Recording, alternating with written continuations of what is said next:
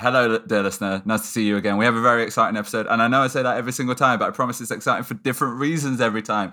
This time, we have the wonderful Lucy Rogers. She is like the queen of Web3 NFTs for musicians just like you at the start of your career. She's worked with huge artists, but she's also worked with artists at the start and helped them get big. Money, music tech, building your fan base, smashing life. Mark's got an open mouth on the video cam. Oh, that sounds weird. Talk to me, Mark. Well, just because she's smashing it in so many different areas. No, she's successful as an entrepreneur, successful as a futurist, a strategist, a marketer, and responsible to a significant percentage for making it possible for one lucky human being out there to go shopping with H.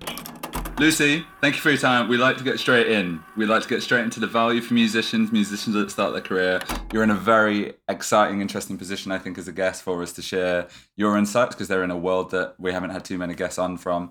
So right now, in this exciting new world, what do you think are the 3 things a musician at the start of their career, assuming they're good, assuming they're talented, should be doing to help set themselves up for this Web3 NFT new era of music tech? Yeah, of course. So I think number 1 is familiarizing yourself with how Web3 is. If you can get involved in communities, so for example, if you can go on to Sound is a really great platform for using as an example for this, because they've built up a great community where they have active collectors. They do it really right. You can go on their Twitter Spaces every week. You can see the new drops. You can see how the regular collectors are coming in. You can be interacting with them in Twitter Spaces on Twitter and things like that.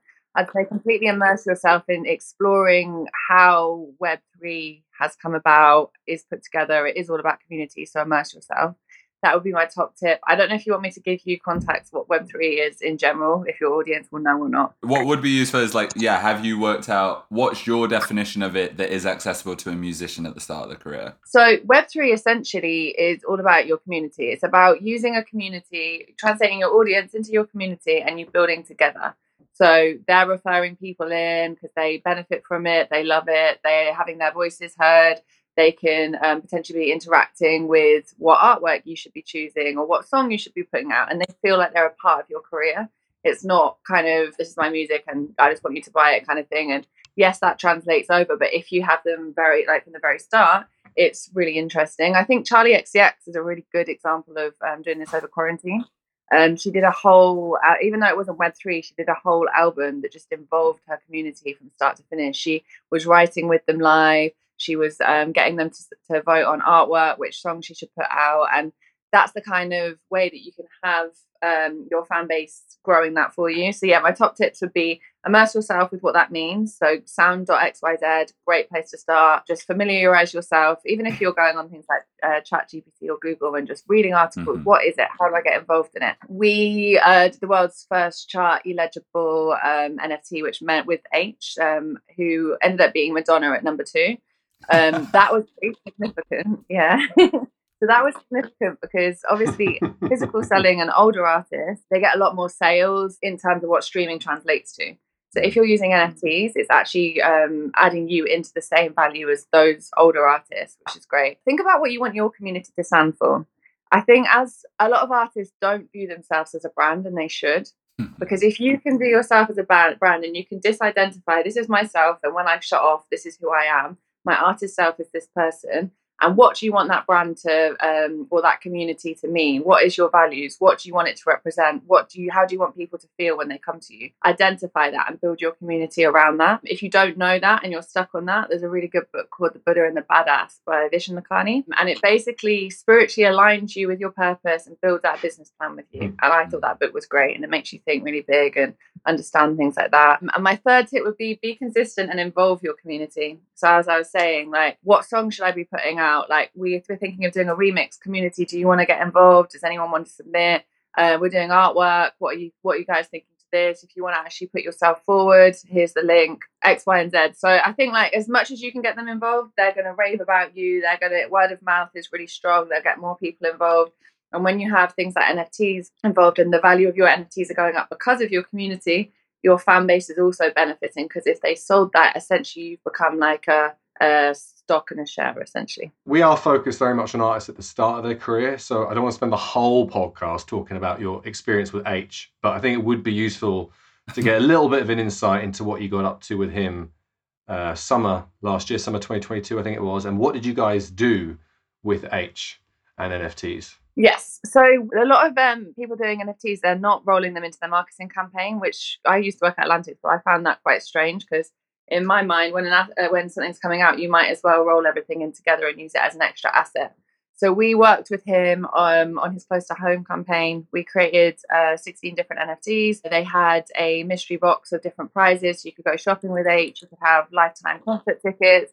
You could have like all these various different things like that that made people feel incentivized to get involved. There was also a portion of those NFTs that were eligible for chart count. So we partnered up with the official charts and we worked with Capitol Records on this as well. And so if you bought a chart bundle, essentially an NFT bundle, you got an exclusive vinyl of the NFT artwork or a CD. And that added to chart count. So that was a really pivotal way of how talent can use their NFT campaigns to further their marketing assets in general. There's a lot of different benefits from that. By doing it, you added to the PR story. You added juice. Yeah, you added juice to the chart position, and you were able to offer new experiences that you would somewhere between not able to offer before. It was very tricky to offer before. This might be inappropriate. I'm going to contradict myself, having like basically said I don't want to spend the whole time talking about the famous artists, but we can learn a lot from them. This feels like a natural jumping off point to quickly talk about the Avenged Sevenfold news of the last week or two, because it's arguably one of the best case studies so far in the Web3 world of this technology being used to solve a headache. There's that old one-liner of a good idea is an aspirin, not a vitamin, in terms of solving pains rather than being a nice to extra. Avenged Sevenfold, who've already got, I think, 10,000 BAT NFTs or something it's called, a couple of weeks ago in March 2023, announced that their show at Madison Square Garden, just in case anyone doesn't realize, this is a band with whose follower numbers on socials are in 7 figures, whose monthly listeners on Spotify are in 7 figures. This is a big artist. Yes, their lead singer, it does love Web3, so there's a bit of a bias there. They did a deal with Ticketmaster that meant Ticketmaster would initially only sell tickets to people who held one of their pre-existing NFTs. So Ticketmaster built in the technology. I'm kind of explaining this for the listener, Lucy. Obviously, this is obvious stuff to you. They basically mirrored what Spotify had done a month or so before, where they created the opportunity for people to get unique experiences who followed certain artists if they already held the NFT. In certain places, I thought that was one of the really cute nuances. So like the fans, the super fans got put together, and obviously at great prices. Yeah, so I think that's exactly how you should build your community. You've got the fans who have been the loyal fans, and they've got the access, and essentially that's what you want out of, like, if I'm an artist, I want my mega fans there. I want them getting all the opportunities. I don't want the ticket touts. And arguably, with it being with Ticketmaster, there is a slight controversy in what I'm saying, because obviously they're benefiting off of all of the secondary sales anyway. But what I think that's great. I think that's a great use of utility as well, making them feel like to champion their brand even more so, right? Because now we see this everywhere. People want to get involved. They might not have been part of the community. Now they want to be, and their friends are talking about it. So it's becoming, this is a band that, I mean, I was a fan of them when I was maybe 13, 14. So they've been going for a while. And I'm not really into this kind of music anymore. But I mean, they're becoming more relevant again if they dip down again. But what I would have said is NFT ticketing wasn't used as effectively as it could have been in this case, because if you're yes, they're being used as utilities, and yes, the NFT holders are being involved, but I don't believe they were done in NFT ticket. Correct. NFTs were used for access. Yeah, not the ticket. Artists aren't benefiting from the secondary sales. However, if you'd have used NFT ticketing, then every time it was resold, the artists benefit from the secondary sales. The ticket price remains at, because when you sell your ticket, you get 80% value of the ticket, regardless if it sells or not. It goes into a pool. So the ticket price remains steady. You're still going to have that issue where Ticketmaster is the party that is benefiting the most from all this secondary, third sales and whatever. And you're still going to have ticket touts that are able to buy them. So I think if they'd have done it with that, it would have been the best use case for tech. But I think this is a really good continuation, and I think it's a really great utility and what NFTs should be used for. So let's focus on the musicians we care about the most, the ones at the start of the career, rather than the ones who are already really famous, living the dream and playing Madison Square Gardens. Let's think a little bit ahead. Say summer 24, you'd like to be making a living from music. How can Web3 help that? So I've just worked with Quinn, who's a good friend of mine, actually, but I know you shot her yesterday. Yeah, Sam. She's great. So Quinn, actually, we did a drop with her on Sound last week. So she's a really great example of this. So Quinn has loads of music. She previously was signed, but not kind of putting out the music she wanted to. NFT, she's been watching for the last year or so, really getting herself immersed, watching how the community works and things like that. And then she did her drop.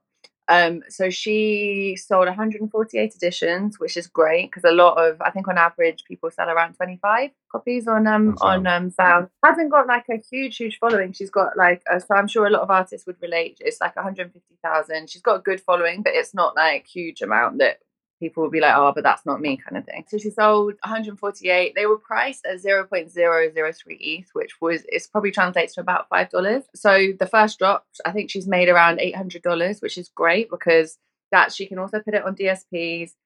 She's already started the community, and then every 2 weeks to 4 weeks she can continue to drop and build that community. But for a starting point, that's great, and a lot of artists, I'm sure, can relate. That kind of money from 148 sales is actually very good. The price can then go up. Part of her utilities, she's offered a meditation session with her, so she gets to meet and greet with them.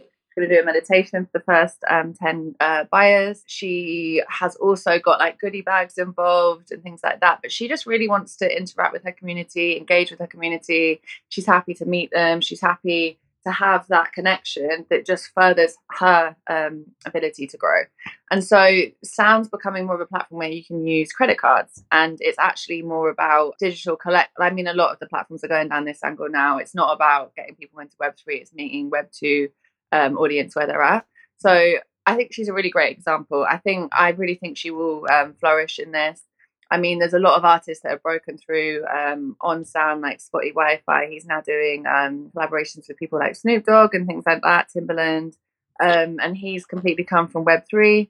Caveat, your music does have to be good. It's like, it's not about people aren't collecting it. Is the music good? Because the audience and the community on places like Sound, they're fans of music and they want to be there at the start of the artist's career. Yeah, Daniel Allen. These artists are now represented by like your CAAs, your WMEs. Their community really supports them. They're doing really well. They're making more money than probably they would have of a record label. But it is about remaining consistent and engaging with your community. If you do not have the time and energy to do that, Web3 is probably not for you. Can we just explain what our CAAs and WMEs are? Because they sound like furniture stores. Yes. Booking agents. So they're the live booking agents. If you're doing shows, they'll book all your shows for you. They typically will look after you when you've kind of got a bit of a buzz going. Yeah. But yeah, do brand deals, shows and things like that. So, further on your proposition. So another example of profile has potentially been built via Web3. And then they've gone into Web 2.5, and done a conventional live agency deal with one of those entities like William Morris, who've got global footprints, which they can then they can bring in the money. We've mentioned a beautifully diverse range of unique experiences opened up by this technology, from going shopping with H to meditating with Quinn. Any other really unique things spring out that you've either seen and caught your eye, or you think could be going down in summer 24? One thing I did see, and I kind of want to address as being maybe a bit out there, and I don't know if you saw Offset, this is like a year ago or so, but he did a whole PFP collection, and one of the utilities was you could win going to the moon with him. And I feel like, are you going to want someone that you have, I don't know how long it takes to go to the moon, but I would imagine it's a month. Are you going to want someone you've never met and is potentially a really big fan of you to go with you 24 hours a day or over a month? That was my number one. Number two, I'm sure that he did a partnership and it was being paid for promo or anything like that. But number three, a group like Migos, they will be making multi-millions a week. That is going to cost so much money for him to go to the moon for this utility. Is this ever going to happen? I think that's a classic example of don't promise things that are not going to happen, difficult to commit to, X, Y, and Z. I mean, like, I completely take my words back if he does it, but I would be very surprised. Okay. So, Sam, we need to drop the idea for the Helping Musicians podcast, Trip to Mars NFT. Oh, damn it. Go for a closer one, yeah? You did promise me you were going to be Bezies with Elon by the end of the week. Yeah, I've heard he's away at the minute, unfortunately. Okay, well, Lucy, something I think might be interesting is, like, if anyone's kind of as an artist at the beginning of their careers listening to this, they've got through this, they're kind of fascinated, they're intrigued by some of the both random and sexy numbers that we've talked about as well. Is there any way that you think someone, again, very, very talented, but is so new to this world, what's the perfect starting point? You know, the top 3 was kind of a like getting involved, but do you, is there one Twitter account? Is there one YouTube series that you think is just the perfect entry point for someone that is like completely new to this world but does want to learn? I'd point back to sound again. Okay. I'm working with a company right now that is about to be incredible. They're about to release, so keep an eye on Lockerverse. For now, I would say sound, because they do it the best. There are other platforms out there as well, but I think, yeah, they're really good at putting out content and things like that. Yeah. And they're really good at seeing how it all works. I don't really watch the YouTube series of like kind of how to get in, to be honest. Yeah. So I'm not great on that side of things. I mean, I follow like a lot of Instagram accounts like NFT Now and things like that. Yeah. I think it's not necessarily just for artists, but I think it's good for education on what is possible with the tech and what is being done and how blockchain can be used. Because essentially you kind of need to know what Web3 is in the first instance to understand it. If you go on pages like NFT Now, I mean, even Wealth, I think they've got quite a lot of information. There's Metaverse with a 3 in it. Yeah. I think there's a lot of information out there. I think probably if you do a YouTube search, you'll probably find some great information. But if you look at the platforms that, actually, I did a talk with Klezmer the other day, and Klezmer did a whole, I think it was 2 hours, but they were doing 2 hours for 5 days of the week, all about music NFTs, getting involved in the space, and it was full on presentations. It was really informative. Okay, so Klezmer is another good home to look at everything. What about fuck ups? So apart from don't offer NFTs to the moon, have you got any precise don'ts that you've kind of noticed over the last 12 months or so? I mean, I'm sure you're seeing everyone being sued at the moment. So don't offer something to the moon, trips to the moon. Don't do anything that's going to get you sued by the SEC. That's basically American Financial Police. So the whole reason we set up our agency, which was Soga World, is now Fifth Horizon, is because there was so much tech companies or crypto entities coming in, going to artists. You can make millions, promote this project. And there was no like sense of how you're going to affect the artist brand.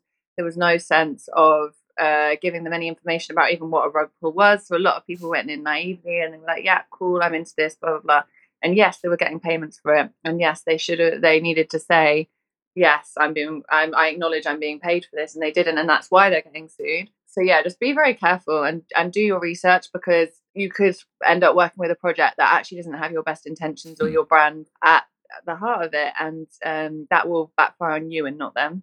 Like, because their project might be gone in a while, but your entity will be deeply affected by that. So just be mindful that it's not quick money, it's not cash grabs. Your brand is here to stay. You need to make moves in line with that. Yeah, I think our musicians with 112 followers probably aren't getting approached by Sam Bankman-Fried too much. Okay, if you're talking about 112 followers kind of levels, just engage in the communities, get involved in these communities, consistently be there, consistently be interacting in Twitter spaces, build up your name and your brand on Twitter. That's what a lot of these artists have done, and you're going to get those kind of people collecting with you.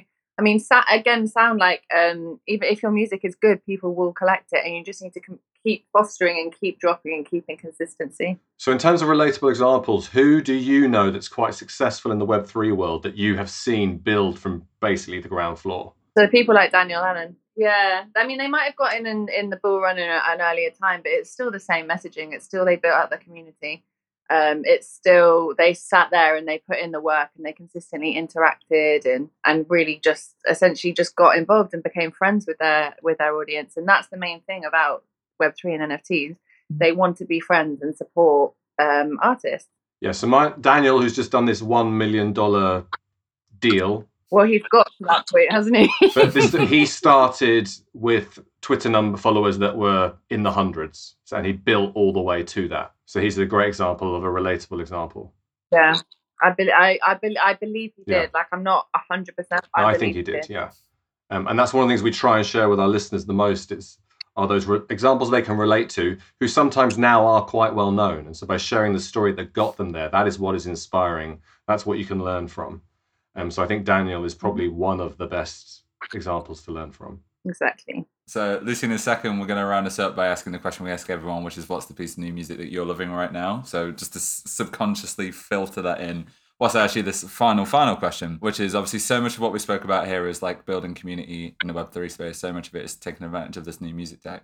Just taking a step away from that world and just the fact you've worked with a bunch of artists, helping them grow their brand more generally, their music more generally. Outside of that space, is there anything that you think is really, really important to just help a musician grow? Like, and I'm really curious what the first thing that you think about is. You know, obviously some people jump straight to just learn TikTok like the back of your hand. Some people it's like, it's still community, it's just outside of Web3, just like Discord it up. Like, what do you think, if you pretend Web3 and NFTs don't exist just for 1 second, what in your opinion is the most important thing that an artist should be focusing on, assuming they're good? Consistency, network. I know it's easy to say go to as many events as possible, but getting to the events in the first place may be difficult. But follow people on Instagram, interact with them, go on, whether it's LinkedIn, just try and get advice, ask for mentors.